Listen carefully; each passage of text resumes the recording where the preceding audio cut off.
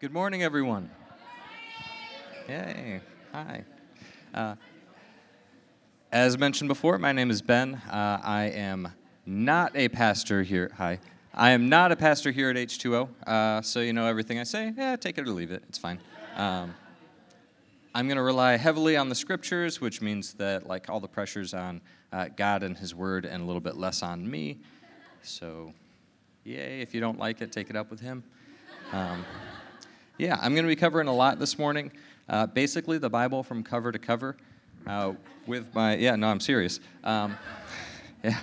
With our life group, we spent several months leading up to Christmas going over the entire Old Testament, kind of leading up to the arrival of Jesus. And then the best way that we could move forward from that was obviously to then cover all of the Gospels leading up to Easter. So it'd be kind of following the story of Jesus leading up to His death on a cross and resurrection. Since then, we've covered a few different kind of topical podcasts that have talked about how do we actually do life. And so that's been like the past year, and I'm going to try to cram it all into like 30 minutes. Good? So life group people, I'm sorry this is rehashing. I hope it's still edifying for you. Everyone else, wish me luck. Thank you. Also, I'm a millennial, so I'm doing like the whole stool thing with like touchscreen device scrolling. So I feel like it's a little cooler, the pages, like, but I'm just going to scroll. It's less exciting for you, I'm sorry. All right, we got to get started. I have not enough time. So we're going to start in the beginning, as I promised, but kind of topically, we're going to take a step back, and I want to ask you a question about dignity. The question I want to ask is kind of timeless, right? It's, do we matter? What are we here for? Anyone? No? Okay. I'll keep going then. What I'd like to propose is that our dignity, we can't manufacture it ourselves. We can't invent it. I think probably a fair few of us have a lot of experience trying to do that. And it's not fulfilling. It's not satisfying. And so what I propose is that our dignity and worth are imbued externally. It comes from somewhere else. Not only that, but it's inherited. It follows this chain of inheritance, and it continues and it passes down. And I'm going to use art as an example. Quick history about me. I spent a considerable amount of time pursuing a fine art education. So depending on when you met me at my considerable tenure here at H2O, I'm either like Ben the art guy, or if you know me like more recently, I'm like Ben the programmer. And I think art is a little more relatable, so we're going with art analogies and examples rather than programming analogies and examples. You're welcome. All right, so we can go ahead and bring up the first slide. All right, what is this? Who painted a painting? Yeah, who painted it? Da Vinci. Yeah, y'all are wrong. That's not the Mona Lisa, and it wasn't painted by Da Vinci. Can we go to the next slide? That's the Mona Lisa. That was painted by Leonardo da Vinci. In 1969, when they tried to cover it for insurance, it set a Guinness World Record. Its value was $100 million, which in today's currency, or last year's rather, is, we'll call it we'll round up, we'll call it $700 million value. In reality, it's priceless. Like, no one can go to the Louvre and say, hey, like, here's $1 billion, can I have that, like, Mona Lisa thing? Like, no, you can't. What makes this different than the other one? It was. It's true. We got the art history major. It's the author. One's a Da Vinci, and one's not a Da Vinci. The previous Mona Lisa, is it possible to go back? I mean, in a certain sense, like, it kind of looks better, right? Yeah, the colors are more rich. It's like survived the test of time better. But for a long time, it was considered kind of a comparatively worthless copy. There's still some value. It's a copy of the Mona Lisa. This is a thing that happened a lot back then in that culture. But it's not Da Vinci. Well, as recently as 2012, they decided that this probably came from Da Vinci's workshop. Now, he didn't paint it, but probably students underneath him painted it. And there's some theories about who that may have been. All of a sudden, it's become really valuable. It's in the Museum del Prado in Madrid. If you look up Mona Lisa del Prado, this is what you'll see. If you look up just Mona Lisa, can we go to the next one? That's what we see. And this hangs in the Louvre. And so do you follow me with what I'm saying about the worth has been imbued into the painting by the author? It has nothing to do with the pigment. It has nothing to do with the fact that it's like painted on poplar. It's not even really about well, at the time it was about how masterful of a painting it was, but at this point, it's a Da Vinci. And the other painting's relative worth was based entirely on how closely or not closely it related to that master painter Da Vinci. This is why one of them was not valued very much for a very long time. And if we can go to the next slide, while the Da Vinci is behind thick bulletproof glass. You can't get anywhere near that thing. There's giant dudes standing all around it. There's the bulletproof glass. You can see kind of this barrier around it, and then there's a barrier around the barrier that's the thickest velvet rope I've seen in my life. And then after that are just hordes of people taking selfies, and that's the real protection, because there's no making it through that mob. All right, we can take that down. So, that's art. What's a person worth? How do we measure that? Do we add up all the atoms? Really rudimentary bad research on Google says maybe a couple $100 worth of stuff is in us if we were to somehow magically pull us apart into our different molecules and atoms. What about economically? We can ask the insurance company, what's a life worth? Again, basic research here. That number goes from anywhere $50,000 all the way up to, if it's kind of looking statistically, hey, what's the impact of a human life on the American economy? Then it gets better. It's a couple $1 million. Hey, should it even be measured that way? I heard someone say no. That made my heart happy. No. So where does it come from? I'm going to put out there that it comes from our Creator, our God. And so I'm going to read from Genesis chapter 1. Full disclosure, the only slides you're going to see today are art, and that is my fault. Yeah. And so if you have a Bible, you can try to follow along. I'll try and be good about declaring where I am and all that sort of good stuff. And if you don't have a Bible, we can do it how Christians and Jews before them for millennia did it, which is to listen. Sound good? Cool. So, Genesis chapter 1, I think we're pretty familiar, right? There is nothing. Well, there's not nothing. What is there? There's God. Yeah, there's God, living already in Trinity, already in love, already in relationship.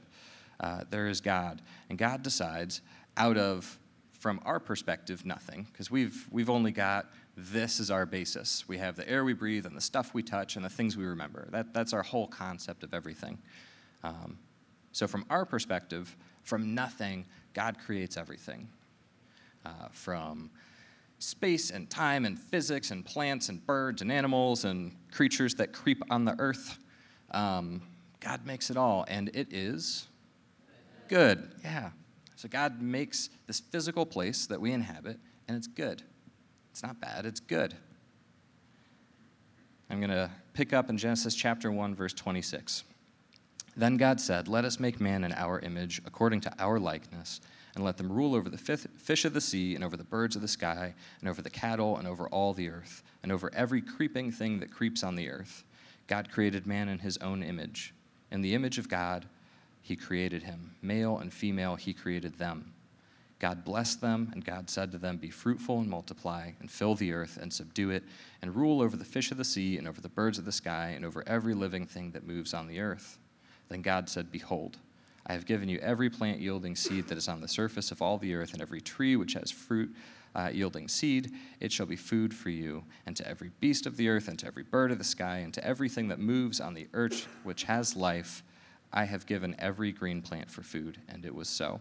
God saw all that he had made, and behold, it was very good. Very good.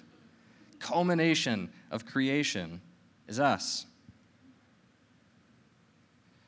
So we have, let's just like volume, I don't know, something cheesy, right? Like Da Vinci, pretty good, right? Divine creator of all things. Very, like, awesome. Yes, like who has, like, the greater power to imbue worth? God.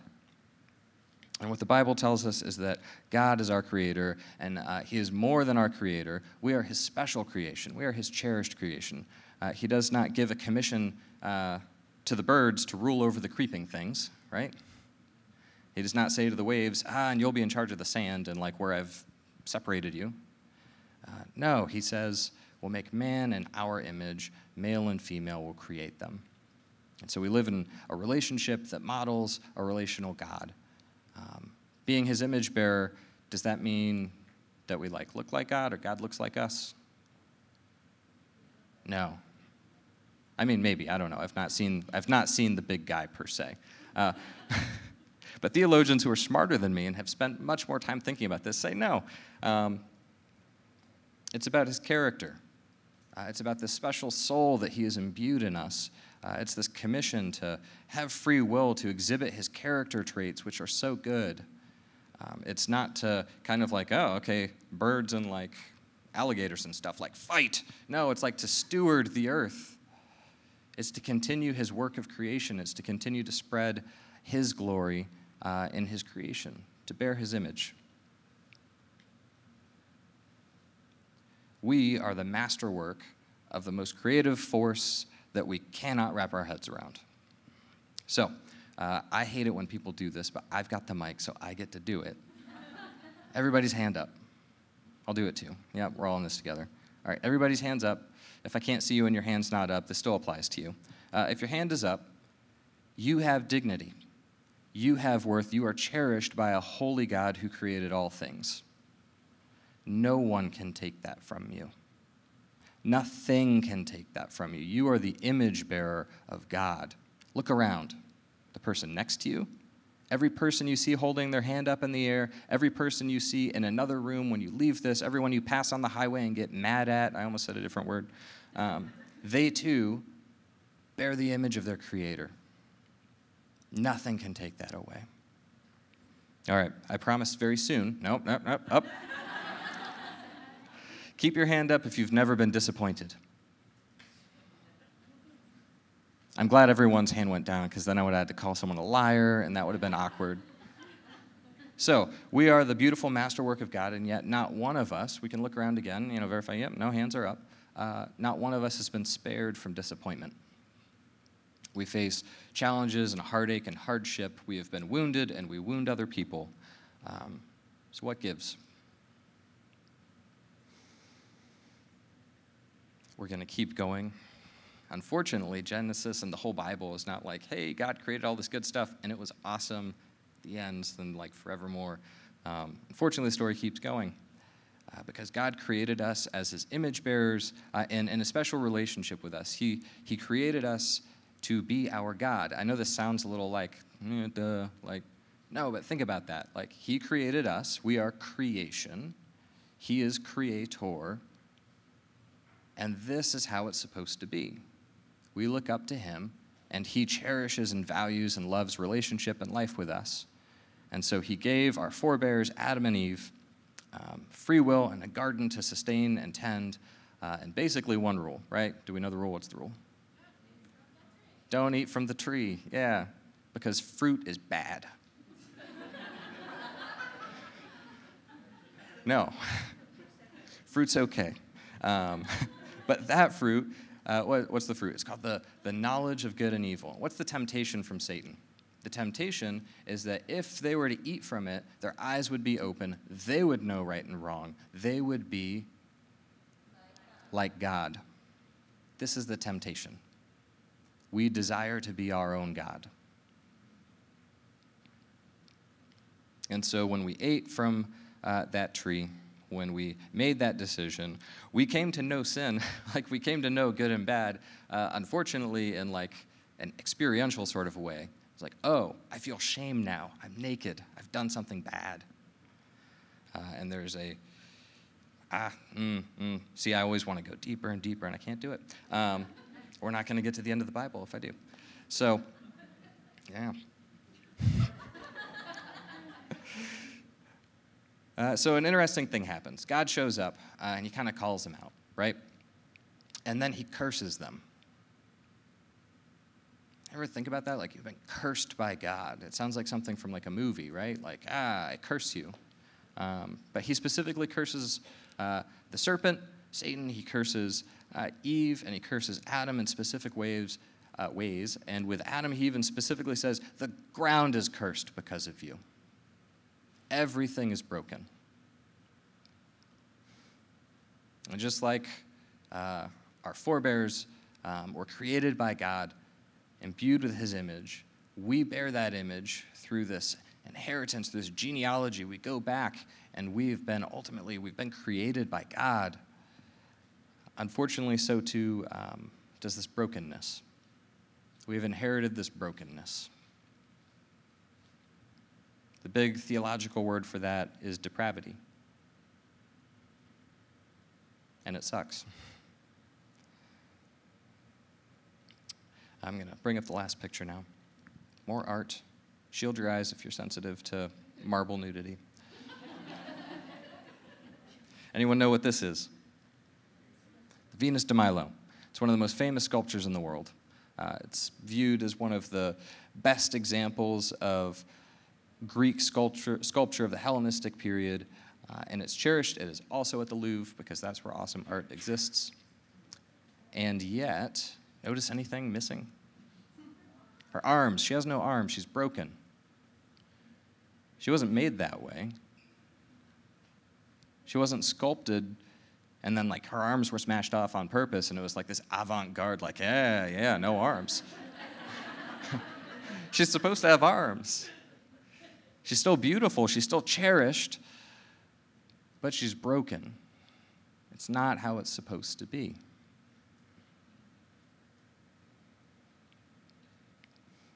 All right, we can take her down. And so began a cycle of tension between God and man. And the rest of the Bible chronicles, especially the Old Testament, chronicles this tumultuous relationship between a God who is pursuing people, trying to restore relationship, and people who kind of are very fickle-hearted. Have you met a person? I am fickle-hearted.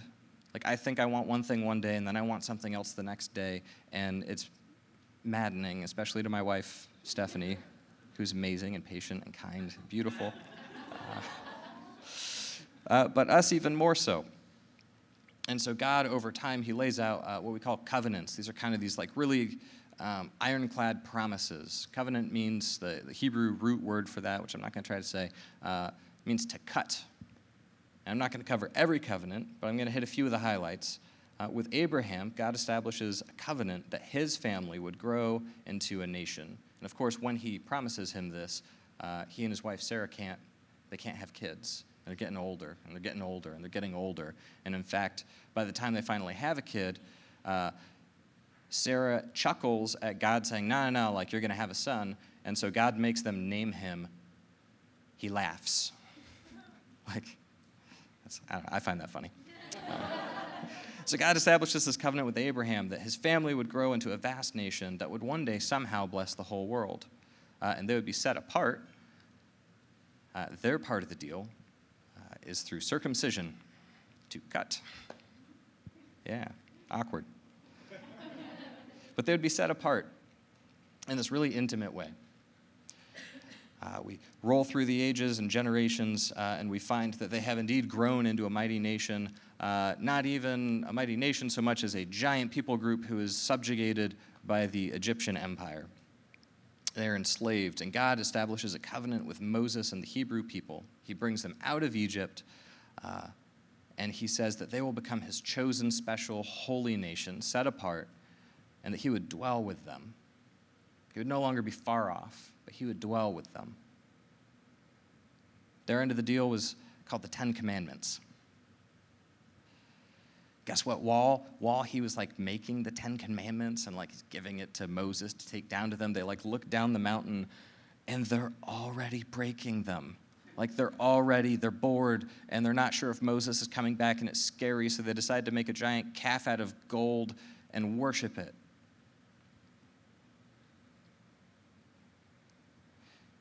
Which brings me to the next point. Because God knows that that they are incapable of keeping these commandments, he establishes a system of sacrificial atonement, which is awkward and gross, and it's supposed to be.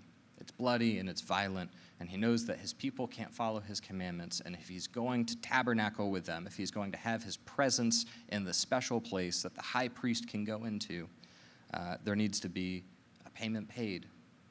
There is a debt created because of their sin, and it needs to be atoned for. And so he establishes a system of sacrificial atonement. Rolling forward through the ages, he establishes a covenant with a guy named David, the second king of the Israelites. And he promises David, your line will be eternal. There will come from your line of kings. As long as you're faithful to me, I'll keep your line and king to be kings. Guess what? Like they screw that up. But one will come who will be an eternal king. His kingdom will never end. And I kind of referred to some of the failings, but across all this time, it's this tension of like, they follow God, and then they get distracted, which, again, I can really relate to. And they fall away, and he tries to bring them back. As it turns out, we're really bad at being God. Like the rules that we make up for how to do it, like they suck. I can look personally at the decisions that I make. I can look at, like when you read through the Old Testament, like sometimes it's like, oh, are you guys a bunch of toddlers? It's like, nah, they're people. They're just people.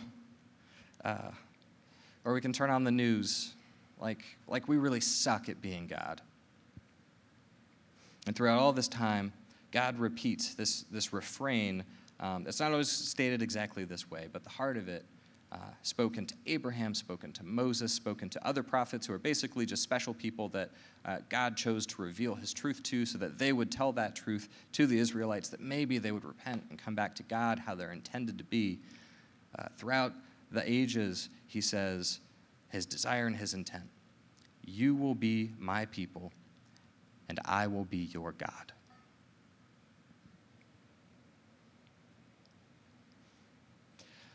It didn't go so great for the Israelites. Ultimately, they are scattered. There's this great period of silence where they hear nothing. There's no prophet. What's going to happen to God's great plan, all of his promises?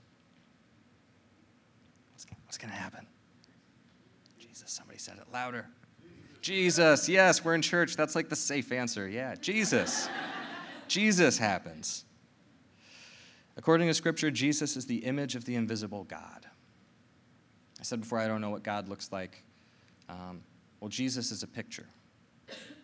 He's 100% God.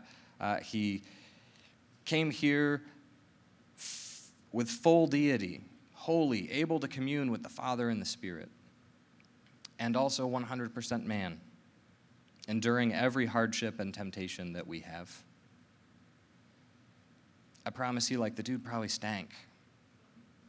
Like, they wandered around in the desert a whole lot. Like, as a baby, I know this is like the cheesy cliche thing to say, but like, he, poops like every other kid, probably had some good screaming stuff. Like, 100% God, 100% man. We're not ever going to fully wrap our heads around it, but ultimately what it means is that he was able to satisfy those covenants that we could not. He was able to uphold the law. He was able to do what we said we would do.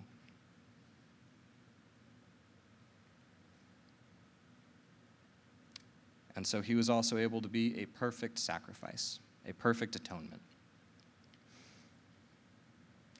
When he was on the cross, after having been tortured and humiliated, there's this point where he asks for some wine. They give him some sour wine, which I'm sure sucked. And he cries out, tetelestai, which I'm sure I mispronounced. It means it is finished. That's how we translate it. You look in your Bible, it says, it is finished. That tetelestai was common.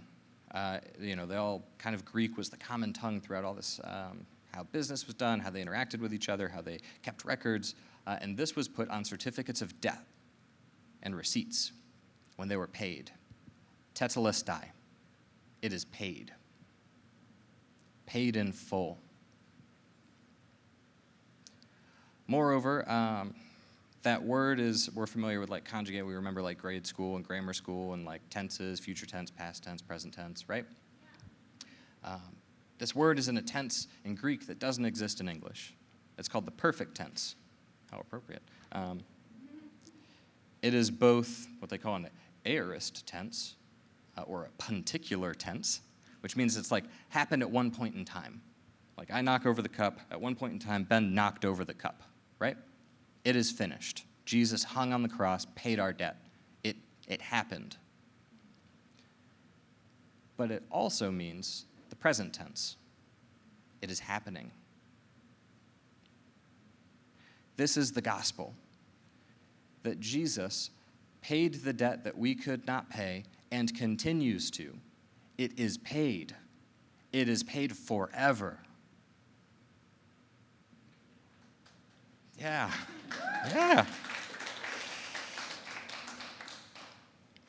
God came down to his people to repair the relationship, that he might be our God. And not only with the Hebrews, but with all of us. Like how many of us are of Hebrew descent? Ooh, very bad news if it's just based on that, right? Nobody. I know, we didn't look. Nobody raised their hand. I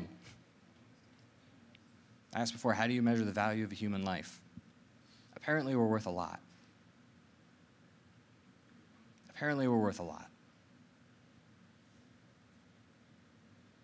So it's finished. We've been redeemed by the blood of the Lamb. And yet earlier, this happened 2,000 years ago, right? I said it is finished, it happened, it's accomplished, and it's accomplishing. So why have we all felt disappointment?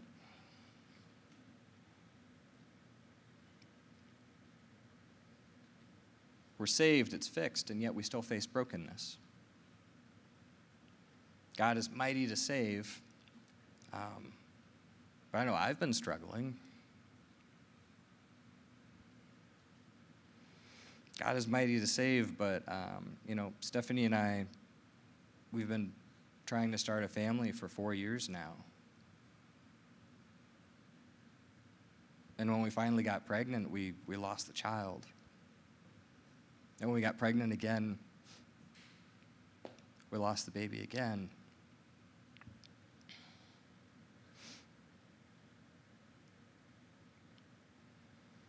And we're not alone in our suffering. We've done life with so many people who face things that are just as difficult. They're redeemed in Christ, and yet this stuff still happens. Like, how do we fit these things together?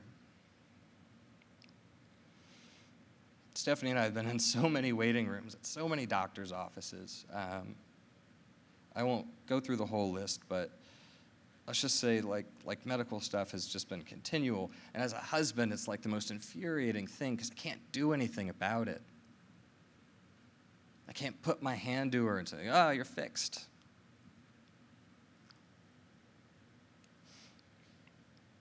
And so, is our life as Christ followers, is it like those terrible waiting rooms at the doctor? Like, okay, I know what the end is, but waiting around in this unpleasant waiting room.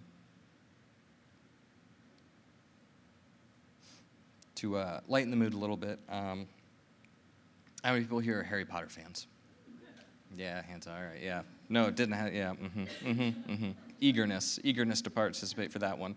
Who's been to Islands of Adventure and Universal Studios, the whole Harry Potter, all the same people, yep. And me too. I'm not a super fan or something, but it's fun, it's cool. Everyone familiar with the new ride? New roller coaster. They opened it, I don't know, a month ago, something like that. Oh, I'm getting yeah, I am. I am aware of the ride, yeah. There's a 10-hour wait at the beginning of that thing. When they opened it, there was a 10-hour wait in the middle of the Florida summer. Talk about miserable. Like, especially, like, if you're familiar with Islands of Adventure, like, it, like, snaked around. So can you imagine being in the Seuss land with, like, the chipper singing voices, like, forever, for hours? You're standing there, and it's hot. So is that what it's like? We're in this terrible line, but there's a ride at the end? If that's the case, like, I'm going to quote Paul here from 1 Corinthians chapter 15. Otherwise, what will those do who are baptized for the dead? If the dead are not raised at all, why are they then baptized for them? Why are we also in danger every hour? I affirm, brethren, by the boasting in you which I have in Christ Jesus our Lord, I die daily. If from human motives I fought with the wild beasts at Ephesus, what does it profit me? If the dead are not raised, let us eat and drink, for tomorrow we die. Yeah. If we're just waiting around and we know the end, it's like, yeah, get ours, right? If the dead are not raised. I am thankful to God that the story does not end with Jesus hanging on that accursed tree. But rather it ends and continues with him raised not only from the dead, but to the greatest heights of power and glory, to be seated at the right hand of the Father. He is the eternal king promised to David. If you read the beginning of Matthew, there's like this long, boring genealogy of like, oh, who's this Jesus guy? That's why, because it's fulfilling that covenant. He's the eternal king of the line of David.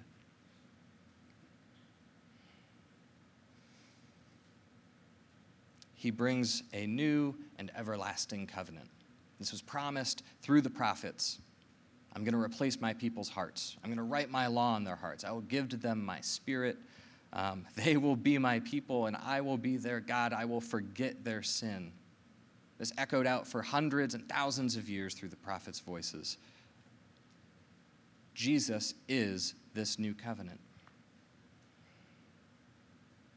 Because of Jesus, his laws can be written not on tablets of stone, but on the tablets of our hearts.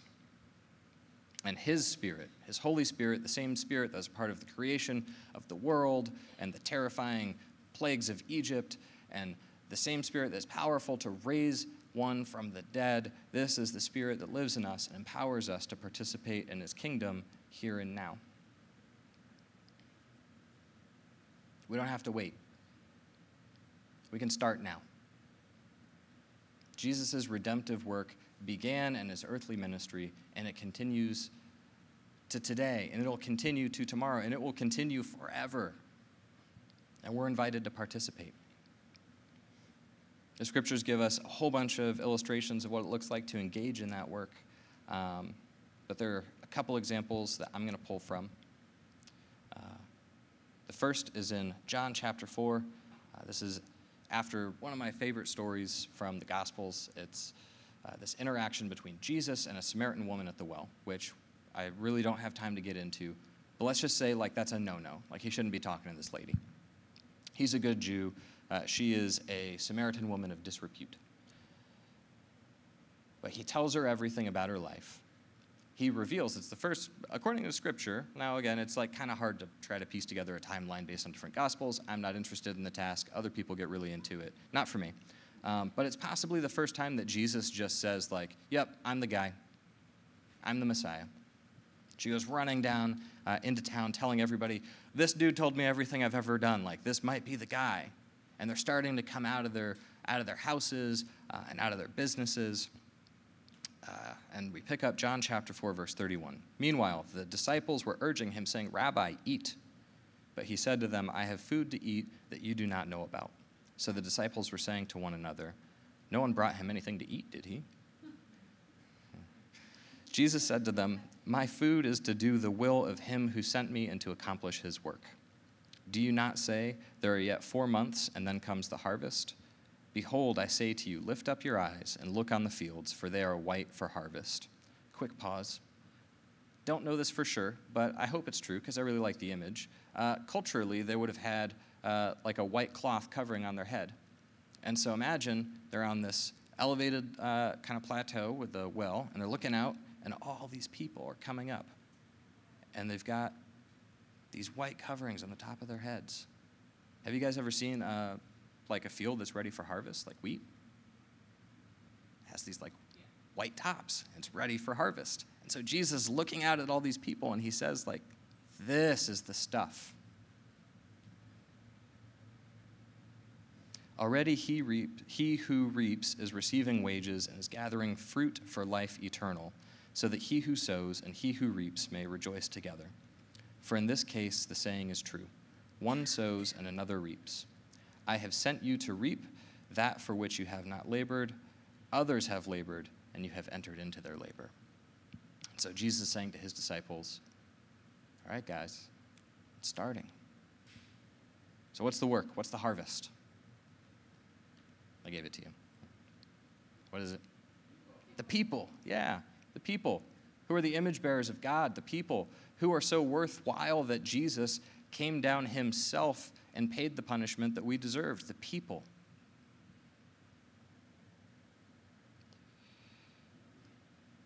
Our second example is an illustration of building a building.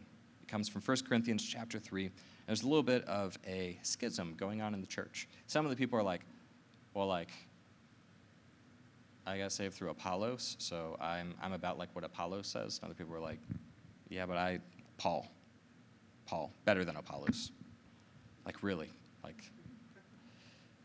I'm sure it was like more nuanced than that, but that's not as humorous for me to say here. So, continuing, and very conveniently, Paul starts with the same example of harvesting, of harvest and agriculture. What then is Apollos, and what is Paul? Servants through whom you believed, even as the Lord gave opportunity to each one. I planted, Apollos watered, but God was causing the growth. So then, neither the one who plants nor the one who waters is anything, but God who causes the growth. Now he who plants and he who waters are one, but each will receive his own reward according to his own labor.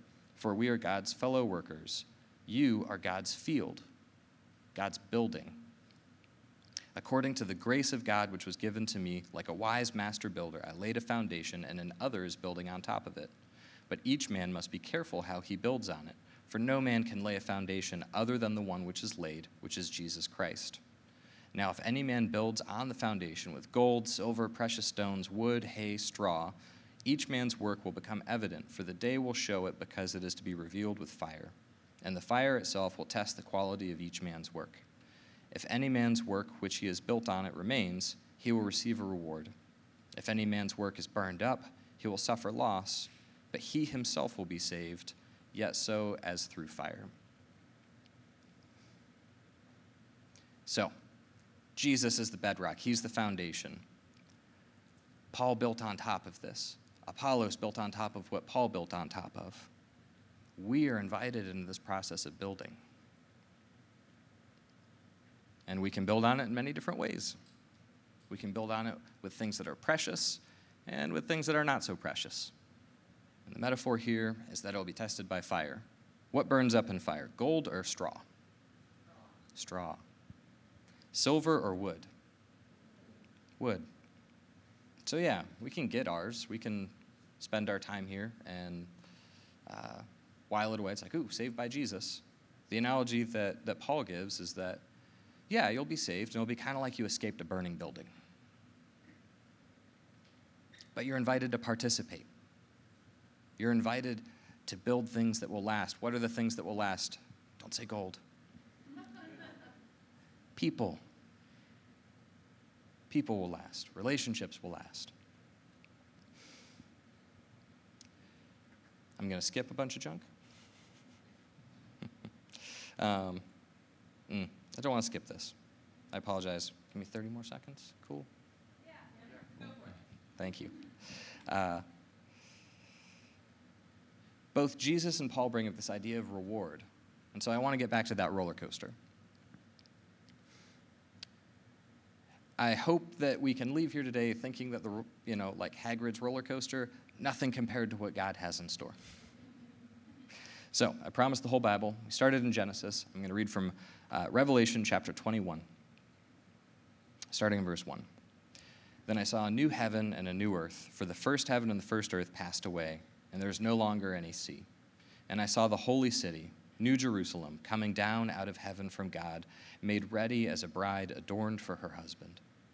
And I heard a loud voice from the throne saying, "Behold, the tabernacle of God is among men, and he will dwell among them, and they shall be his people, and God himself will be among them.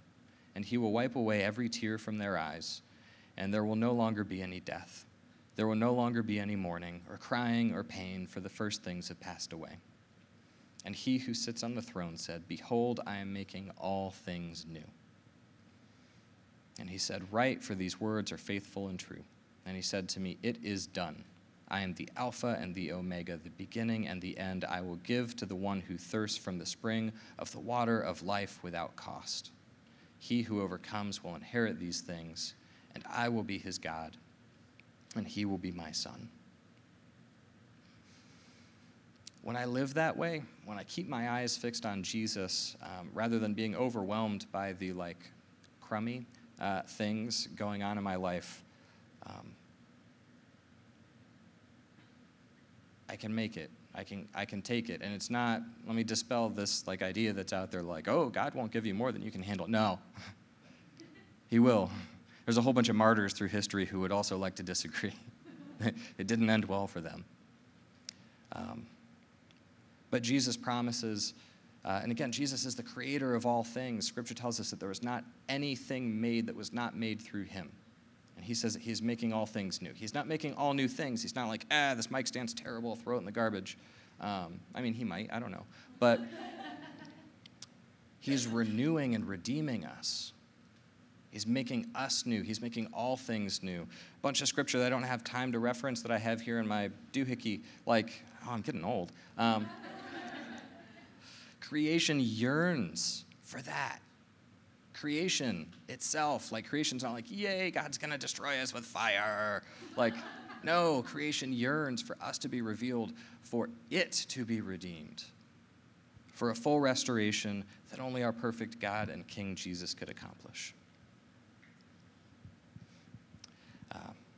You guys can come out. I'm going to close this. In Hebrews chapter 12, the author of Hebrews encourages the people. He says, "Therefore, since we have so great a cloud of witnesses surrounding us," that's all the saints, and we're connected to them. I'm here on the stage telling you these things because from Paul was Apollos, and from Apollos was I don't know his name or her name. But through the ages and through the generations, people answered the call. People were captivated by Jesus and pursued him, and they continued building. And now I'm a part of that building. We're all here because of them. We're connected to what was written thousands of years ago. Therefore, since we have so great a cloud of witnesses surrounding us, let us also lay aside every encumbrance and the sin which so easily entangles us, and let us run with endurance the race that is set before us, fixing our eyes on Jesus, the author and perfecter of faith, who for the joy set before him endured the cross, despising the shame, and has sat down at the right hand of the throne of God. For consider him who has endured such hostility by sinners against himself, so that you will not grow weary and lose heart. I'm going to pray real briefly. Jesus, our King, I am so amazed by you. I am so thankful for you are a good King. I pray that today's service could be fragrant to you, that this could bring glory to your name. I thank you for these, your people. God, I thank you for the ways, Holy Spirit, that you work in this community, that you do the work of your scriptures, which is to knit our hearts together in love. Holy Spirit, empower us to leave this place, to go out, to be lights, to be a reflection of you, mighty King. We praise this by your holy and precious name.